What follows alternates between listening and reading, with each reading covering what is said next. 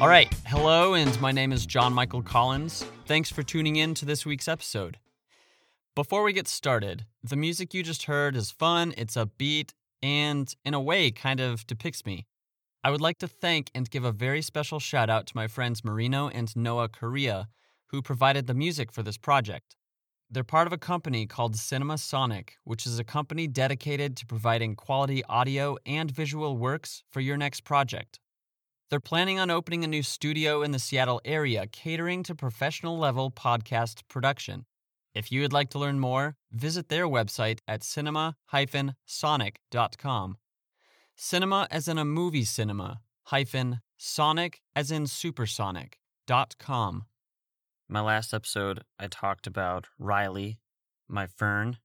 She is beautiful. She is my queen. I love her so much. We have been through so much stuff, and I like to think that I rescued her. She was my princess, and now she's my queen.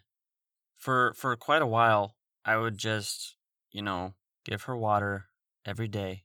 Then, this was last year, what I would do is I would give her coffee a lot.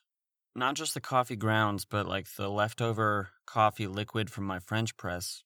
I would collect it over a few days, and then I would strain it because just why would you give a plant an overdose of coffee grounds? There's a balance. There is a balance. So what happened is I was giving her so much coffee that things became really, really toxic for her. There was all this toxicity in her life, and actually, there ended up being toxicity in my life that needed kind of cut off. And so I pulled back on the coffee with her, and now she only gets coffee once a month. But also what I started doing a month ago, how could I have forgotten to do this? With my experience of knowing about the nutrients that plants need, the main nutrients being nitrogen, phosphorus, and potassium, NPK, those are actually good for a plant and help them to grow. Photosynthesis is actually synthesizing the nutrients that a plant gets. And if it's not getting nutrients, then it's going to have a hard time. It's going to have a hard time. You're going to have a bad time if you don't get nutrients. So you need nutrients. Okay, plants need nutrients, but so do you, so do I. And so I've just been, like I said, last episode, I've been seeing a lot of parallels between the two of us. So once I actually started giving her those nutrients, she has just grown so much. There's been so much growth in such a short amount of time. And I would like to think that there's been a lot of growth in such a short amount of time with me. But maybe not. No, there has been. I won't doubt that. Because this has been really a sweet opportunity for me to get to talk to you. Not only talk to you, but talk to me therapeutically. Speaking of therapeutically, if you are just joining, this podcast is a personal and therapeutic tool that I call a vocal diary. It's a space for me to process thoughts, explore stories, and post them for anybody who might be interested. Hopefully inspiring someone, or just giving you something to walk away with. I'm not doing this for any type of social gain or to be a better human. I'm just doing it because quarantine time during 2020, 2020,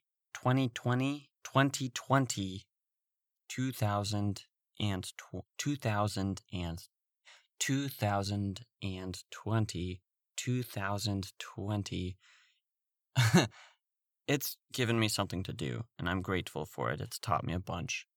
Episodes 1 and 2 talk about who I am. So if you're just jumping in now, this is just a bunch of stories, but episodes 1 and 2 actually talk more about me and kind of how I've gotten to where I'm at currently. That's like a foundation, and everything after that's just really adding on to it. All the episodes after number 2 don't have any chronological order. There's no order you have to listen to them in. But I thank you for being interested in listening. If this is your first time, you're just kind of checking it out, I appreciate it. I appreciate you. A quick disclosure that going on tangents may or may not be involved. This show is conversationally true to how I speak, so you'll probably understand what that means here shortly. So, here we go. To when I learned a ton about investing. This was like 2018. Someone had mentioned to me, if you have any amount of money in your savings, like how is that working for you other than just like sitting there? Is it accruing interest? Is it gaining interest? Are you losing money by having it sit there? So from that point, I really looked into the pros and cons of investing, because investing your money, not just investing money, investing anything, time, energy, whatever resource you have, investing it comes with some type of cost. And I believe that investing is biblical. I don't believe in short-term investing because it kind of feels like it's gambling in a way. I've gone gambling a few times, and I don't like it. I felt very empty when I set a limit for how much I was willing to spend to gamble with. If you don't know what gambling is, it's basically spending your money in hopes to make more money using that money. Money's definitely a weird, tricky thing. I do believe that the love of money is the root of all evil. Money itself isn't bad, but when you feel so entwined about wrapping up your identity in it, you can lose yourself. And that's like one thing with short-term investing, like day trading. Constantly monitoring the stock market, the price of goods. The stock market is kind of just like a market where people pool their money in terms of hopefully making more, or you make less if other people take from that pool before you take out that money. And just depending upon like the market of how a certain country is doing or how a certain company is doing. I won't recommend anything because I believe it's something that you should look into yourself very, very carefully. I do believe that it's beneficial and important to think about. Any amount of money that I get, give back to the Lord, because at the end of the day, it's all His. And He's entrusted me with it. He's entrusted all of us with it, whatever amount that we have. So I believe it's a faithful act to give back to Him. He doesn't need it, but showing one's generosity, it's more of like, where's your heart with money? Are you okay giving it away to a church, a missionary, some cause? I mean, I know everybody's opinions are different, and you might yell at me for my opinion. Yeah, I do believe that a certain amount of what you have, it's not a bad idea to look into growing it. It's like a tree. It's like a seed. If you have a bunch of seeds and you can grow more, you have the opportunity to grow more, why would you just sit on that pile where you could grow more of it to give more of it away? And I know that probably doesn't make sense. It doesn't make sense to a lot of people. Sometimes it doesn't make sense to me. And throughout life, there's just this constant balance of trying to figure out what to do with what you've been given.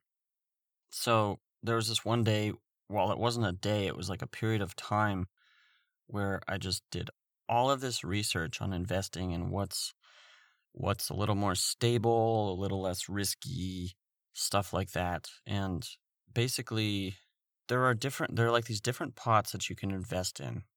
You can invest in a single stock, which is one company, or you can invest in an industry with a whole bunch of those types of companies. So the analogy that I use is, imagine you're a pig farmer. Say you spend all of your money on this one pig to grow, to like feed it, to grow it with the desire of making a profit off of it once you sell it, once its life is through, which sounds really weird.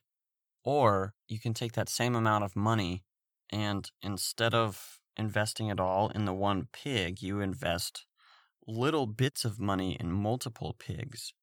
So let's just say $100. You have $100. You invest all of that $100 into one pig. Or you invest $1 into 100 pigs.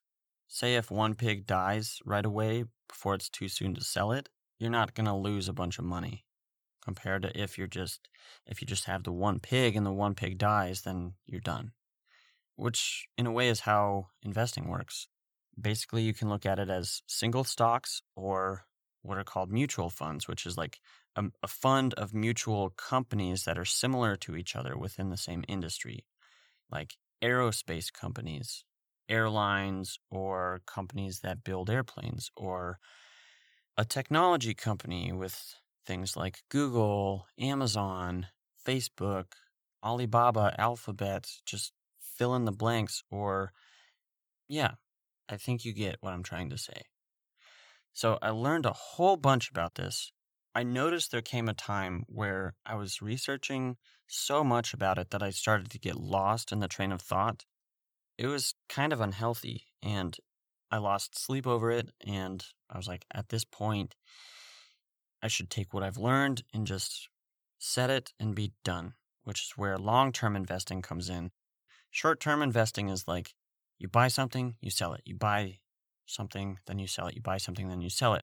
Whereas long-term investing is like you buy something and you don't sell it for over at least a year. The longer that you hold on to that, in theory, it doesn't always work out this way, unfortunately, but in certain scenarios, there's a better chance that the longer you hold on to it, the more money you'll make. Last thought, which is cool with investing, that I've noticed is life is kind of like the stock market. If you look at the Dow Jones Industrial Average, which is a stock market comprised of 30 large companies in the United States, if you zoom in to how it's doing every day, and today it's overall done pretty well. Today it's grown almost a percentage point. And I look at 1 week, it's actually dropped a little less than 0%. I look at a month, pretty close to 4%.